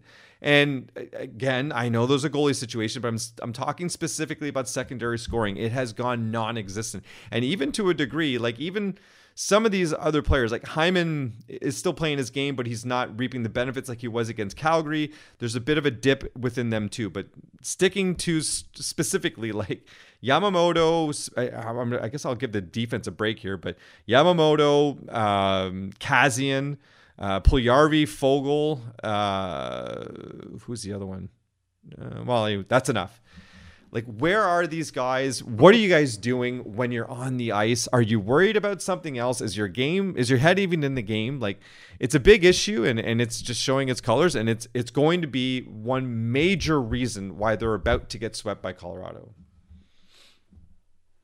I mean, listen, I mean, we've gone over the Oilers kind of ad nauseum, and I mean, everybody knows where the issues lie. I really do think that. I mean, listen. No, you Colin listen. Has heard all of this all season long. All season long, this guy's heard of it. So the guy knows where he needs to plug the holes. He knows where he needs reinforcements. It's a matter of going out and getting the job done now. And if I'm an Edmonton fan, I just listen. It's been so long that you guys have had, well, a long run, and this is decent. But you guys want some sustained long runs here. Your Draisaitl's, McDavid's. It's all somewhat been in the cards here for you. So I just don't want to hear of not using this asset or not using that asset. I listen, Ken, it's yours, bud. Go out and get it. Figure a way, because yes, you are right, Marty. It's an all in here. Like, this is the team. You know, we 2 years down the road is 2 years less McDavid. 2 years down the road is 2 years less Draisaitl. It's a waste of time. I'm sorry for all the pressure, Ken, but guess what? You're a general manager of a National Hockey League team. It happens to have two of the best players in the absolute world on it. Figure it out. Yep. Get her done. And you know what? Yep, I'm sitting here punching on the keyboards, and yes, I am telling you to fucking figure it out. Still right. Get it done. Get it done. I mean, listen, your Julien Brisebois, your Steve Yzermans. How come some of all these other GMs can make these shrewd moves? Okay? How come Steve Yzerman can get Vrana out of friggin' Washington? Okay? Thank you. How can he get Nedeljkovic? How can he get Nedeljkovic for basically a third round out of Carolina? So don't come here and tell me that you can't go out and get a goaltender, because Steve Yzerman just went and got Nedeljkovic and he didn't pay anything for it. He paid a third rounder for it. And like, listen. Do it. It's out there. It's out there. You just need to start. There has to be a little bit of fearlessness here in regards to your Oilers. I don't mean to be stupid.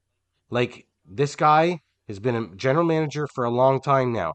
Make the smart moves. Make the shrewd moves. He knows his big pieces in nets, because you and I both know, Marty, that position alone can steal games. So he knows where to go and get it. I'd be pooling a lot of my assets into finding goaltending, and it's out there. Yeah, 100%. It is out there because the St. Louis Blues ain't going to be able to hold on to a $6 million goaltender for the next 5 years and sign this guy. So, hey, if it isn't Husso, maybe it's Binnington. I don't know. Somebody. But you got to figure it out. Somebody. You have to figure it out, though. Because your next option is like, I'm going to go play nets for you, and that's going to be a step up. Like, honestly, like, and that's not going to work. And I will be without a co-host, and I am not technically. We can't do that. Yeah, we can't do that. Sorry, Edmonton, you can't have Marty. It's not all happening. The chips in. End of discussion, Holland. Yes. All right, up to you. Very much so. All right, here we go. Beauties and the Beast. We're going with Pavel Francouz to start off. Good story. Now, listen, I know this is probably a little bit of an easy one to hang my hat on. You know, he plays for a great team, but he's kind of coming in cold here. Like, true. You're still coming in against the Edmonton Oilers. You're coming in cold here, and I know he has been a good goaltender in other leagues, and he's got a good pedigree in regards to some numbers and so on and so forth. But I'm just impressed with the way he's coming off the bench. Pitches, I think he gets the win, a shutout, and then another win. So again, just he's keeping the ball rolling for the team that has had aspirations of being right where they are right now for easily the last 3 to 4 years. Yeah. So no big. I mean, the stats were there. He's got a .237 and a .920 save percentage, and that to me is all you need to just keep the ball rolling, especially with a team like Colorado. So I mean, for me, Pavel Francouz is a beauty this week, just for the simple fact that he comes in there and really doesn't disrupt anything. Just things keep moving. So that's nice. I mean, good on him, good on the team, and that's good. And that's good drafting. I wouldn't say drafting, but good signing. Yeah. Good team management. They did the research on him. They went out. Exactly. Next guy up, folks, is Chris Kreider. This really doesn't have so much to do with points he's put up. I think he's got about maybe 15 and 17, I think it is. Something like that. So the production is there. But for me, in this playoff run, it's the intangibles, and it comes in two forms for me. About a week, I want to say about 2.5 weeks ago, maybe 2 weeks ago. They're in maybe it was longer than that. They were in the Pittsburgh series, I think. Kreider leans over, grabs the iPad out of Zibanejad's hand, and just tosses it. As if to say, dude, we're in a hockey game. You don't need to look at your backhand pass or your fucking goal or whatever it was. Let's keep into the game. Last night, Poor Mika Zibanejad, because he was there again. They're at the press conference, and somebody asks Mika a question in regards to the end of the game. Before Mika can even answer, Kreider puts his hand over on towards Mika, and basically to say, "I'll take the question." And he took the whole loss upon himself. I was puck watching. I didn't get the puck out. Whatever the hell he said. So all that to say, I'm loving the growth and the accountability that I'm seeing from Chris Kreider. And I don't mean just the accountability that he's keeping to him. He's keeping that whole team accountable. Hey, Mika, stop looking at the fucking iPad. Boom. Yeah. We're in a hockey game. We're in the playoffs of the National Hockey League. You know, whether it was a wake up, whether it was just get your head in the game. We don't need to be looking at a fucking iPad. So he gets that out of the way. And he does it last night. And I love seeing stuff like that. Kid's 31 years old now. A lot of maturity, a lot of growth. And he's holding this team to the same standard that he's at. And I love it. So this isn't so much a stats or anything like that. You need these types of guys. I'm not saying he's the next Messier, but he's doing Messier things, right? You're not wrong. Leading by example. Yeah. Maybe again, not so much. I won't say so much to the production side, the on ice. This has a lot to do with some of the off ice stuff. He's holding that team accountable. Yeah. He knows that they're not here every year. Let's soak this in, boys. Let's get it done. Yeah. And I got to applaud him for it. So that's Chris Kreider. Next up, the kid line. So again with the Rangers here. Jeez, I got to really get off this Rangers thing. You're alone. So I think between you and I, we've named the entire team. Yeah, I know. Seriously. That and last week too, because I think Zibanejad was in here last week. That's right. But either way. So you've got Lafreniere, you got Chytil, and you got Kaapo Kakko, I believe, is that third line in New York. And again, I'm not going to be throwing around all these great stats and everything for you. If I'm not mistaken, Kakko's only got 5 points in 17 games, so it's not a production thing. But this has a little bit to do, and we were talking about Gerard Gallant earlier on in the episode, and I got to give the guy props, man. Got to give the guy props. At any point throughout the season, he heard and I'm sure he heard the boo birds from his own fan base, let alone the two of us. He stuck with it. Listen, these guys are going to get 82 games of experience, and they're getting a lot of playoff experience right now. So you have to. I think this league is coming to a point where you have to play these young players, and you have to live with the mistakes that these young players are going to make. Yeah. They're going to be coached on how to not make those mistakes again. They will probably do it again and again, but that's the part of the process. Yeah. Get them out there. Get them learning the game. And the only other thing I'll say about this kid line is I think it was in game 2. They had a shift where they pinned the Tampa Bay Lightning in there for easily, I want to say, about a minute and a half to 2 minutes. Poor Sergachev. He was sucking wind, bud. He was out there for like 2 minutes and 40 seconds. They had the timer in the bottom corner of the screen. And I'll tell you, it was really, really impressive. Yeah. I'm not saying that's the kid line's going to do that every shift, but it's those types of moments where, a Lafreniere can sit there and say, okay, like I can play playoff hockey with these guys. Absolutely. And he can. And he should have known it beforehand, but if he didn't, those are the types of moments that stick into these players' heads. Like, do you not mean to tell me when they got to the bench, they didn't hear some hooting and hollering from coaches and players alike? Probably. So listen, all young kids, very impressionable. And the thing of it is, they're all first-round picks too. So I know Kakko and Lafreniere are high, but Chytil's also a first-round pick as well. So good on them. Yeah. I'm glad the Rangers are reaping the benefits of these three players, and just hopefully they can keep it up because they're definitely helping the cause for sure. Absolutely. My beast this week isn't actually a player in all reality. It's the Bruins injuries. Now, Ron, I can't believe I'm saying this, so just let me get all this out, and then I'll be sick afterwards. Normally, I would say, go fuck yourself, Boston. You're screwed for the first half of the year. Awesome. Beat it. But I'm a hockey fan first. And listen, Marchand, McAvoy, Grzelcyk, Bergeron being with an uncertain future. We're not sure if he's coming back. You got Marchand that's out until late November, McAvoy's out until early December, and Grzelcyk's out until early November. So you're not getting any of these three guys back until early November. The Bruins are going to be hard pressed here to. I just wonder if they're going to fall too far down the standings for them to be able to catch back up by that point. Because man, oh man, I mean, Marchand, Bergeron alone, that's 2/3 of your top line if you kept Post up there. Yeah.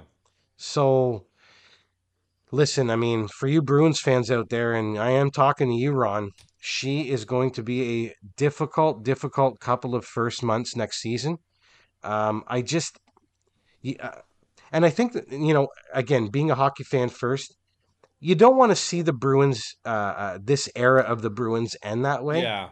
I think that's kind of what I'm getting to here is, if these guys were going to run it back and try and give it a go for maybe 1 or another 2 years, depending on what Bergeron wants to do, like, I just don't want to see it end like this, though. Like, yeah. And I don't know, man, because I mean, you're talking about McAvoy coming back in early December. It's like you're just getting Marchand back at that point. It's painful. Like you're kind of getting in the well. You're and keeping in mind here too, Marty. Like, once December kind of goes through, right? You're kind of getting into those dog days of the season, right? Yeah. You're not at the beginning. You're not at the end. You're right in that mushy middle there, where, family comes into play. The holidays are coming around. Like, it's hard to be at the top of your game for 82 straight games. I mean, we both know that. So if you're not hovering around the 500 mark, and by that I mean, like, you can't really be too many games below 500. Like, if you're at that point and you're, let's say, 5 games below 500, sorry, the uphill battle is gotten just that much tougher. Yeah, man. If you can be 5 games to 0 above 500, then maybe you've got a shot at, squeaking at the 8th spot. But, like, what is that giving you? What is that giving your dynasty? Well, and the thing that you can't sit there and say to anybody, oh, well, yeah, there'll be a couple of teams that'll drop off. Okay, so a couple of teams drop off. Last time I checked, you got Detroit, you got Ottawa, and you got Buffalo that are making some strides up the standings here. Ottawa in particular, if they can really kind of, get some things to gel together, potentially get their goaltending sorted out and everything. Yeah. Like, fuck, I mean, I really think Ottawa's got some players here. I mean, you're talking about some Norris and Batherson and Tkachuk.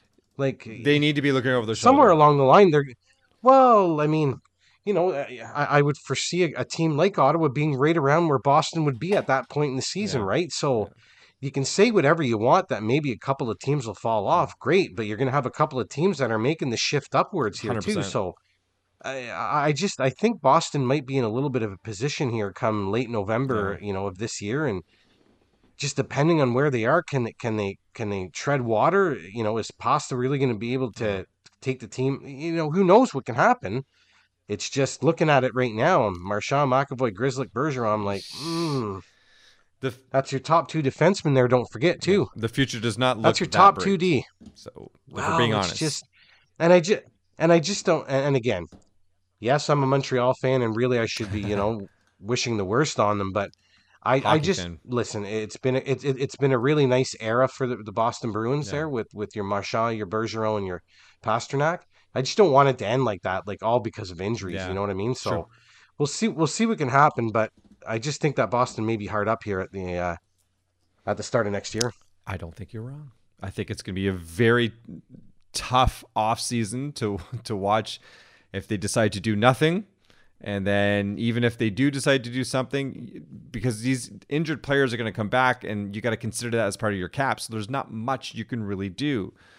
So in my opinion, the only thing that really saves this franchise right now is Patrice coming back for one more year.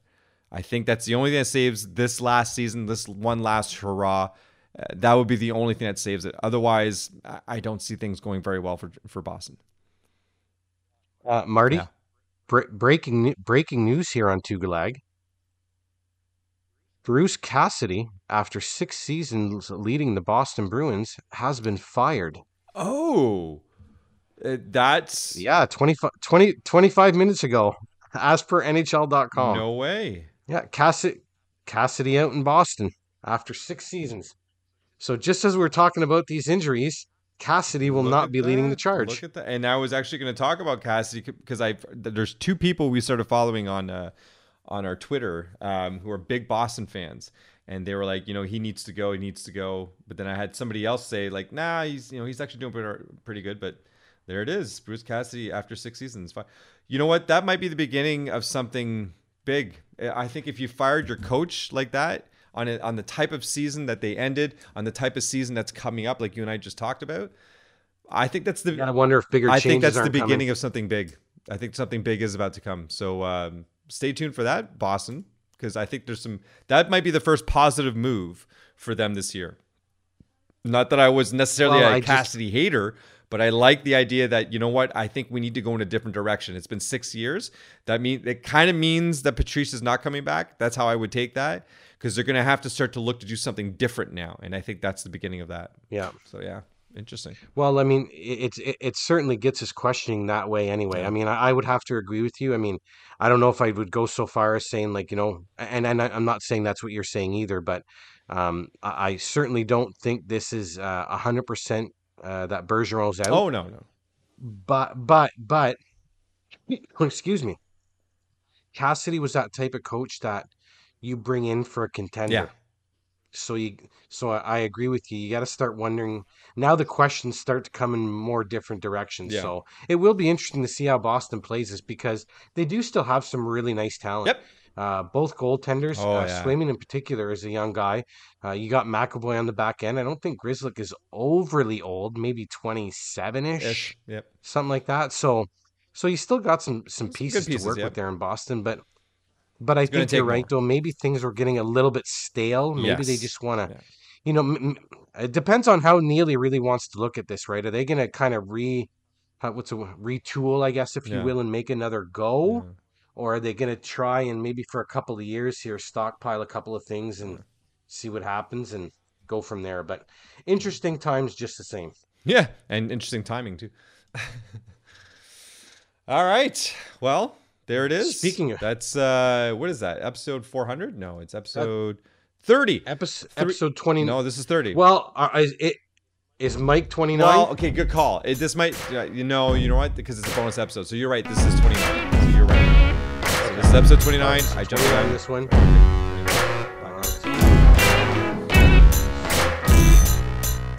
Thanks to everyone out there for listening. If you're interested in reaching out to us, you can email us at 2guys.a league.and-some-guests@gmail.com. You can find our latest episodes at anchor.fm/2galag. Or you can follow us on Twitter, where you can find all of our info.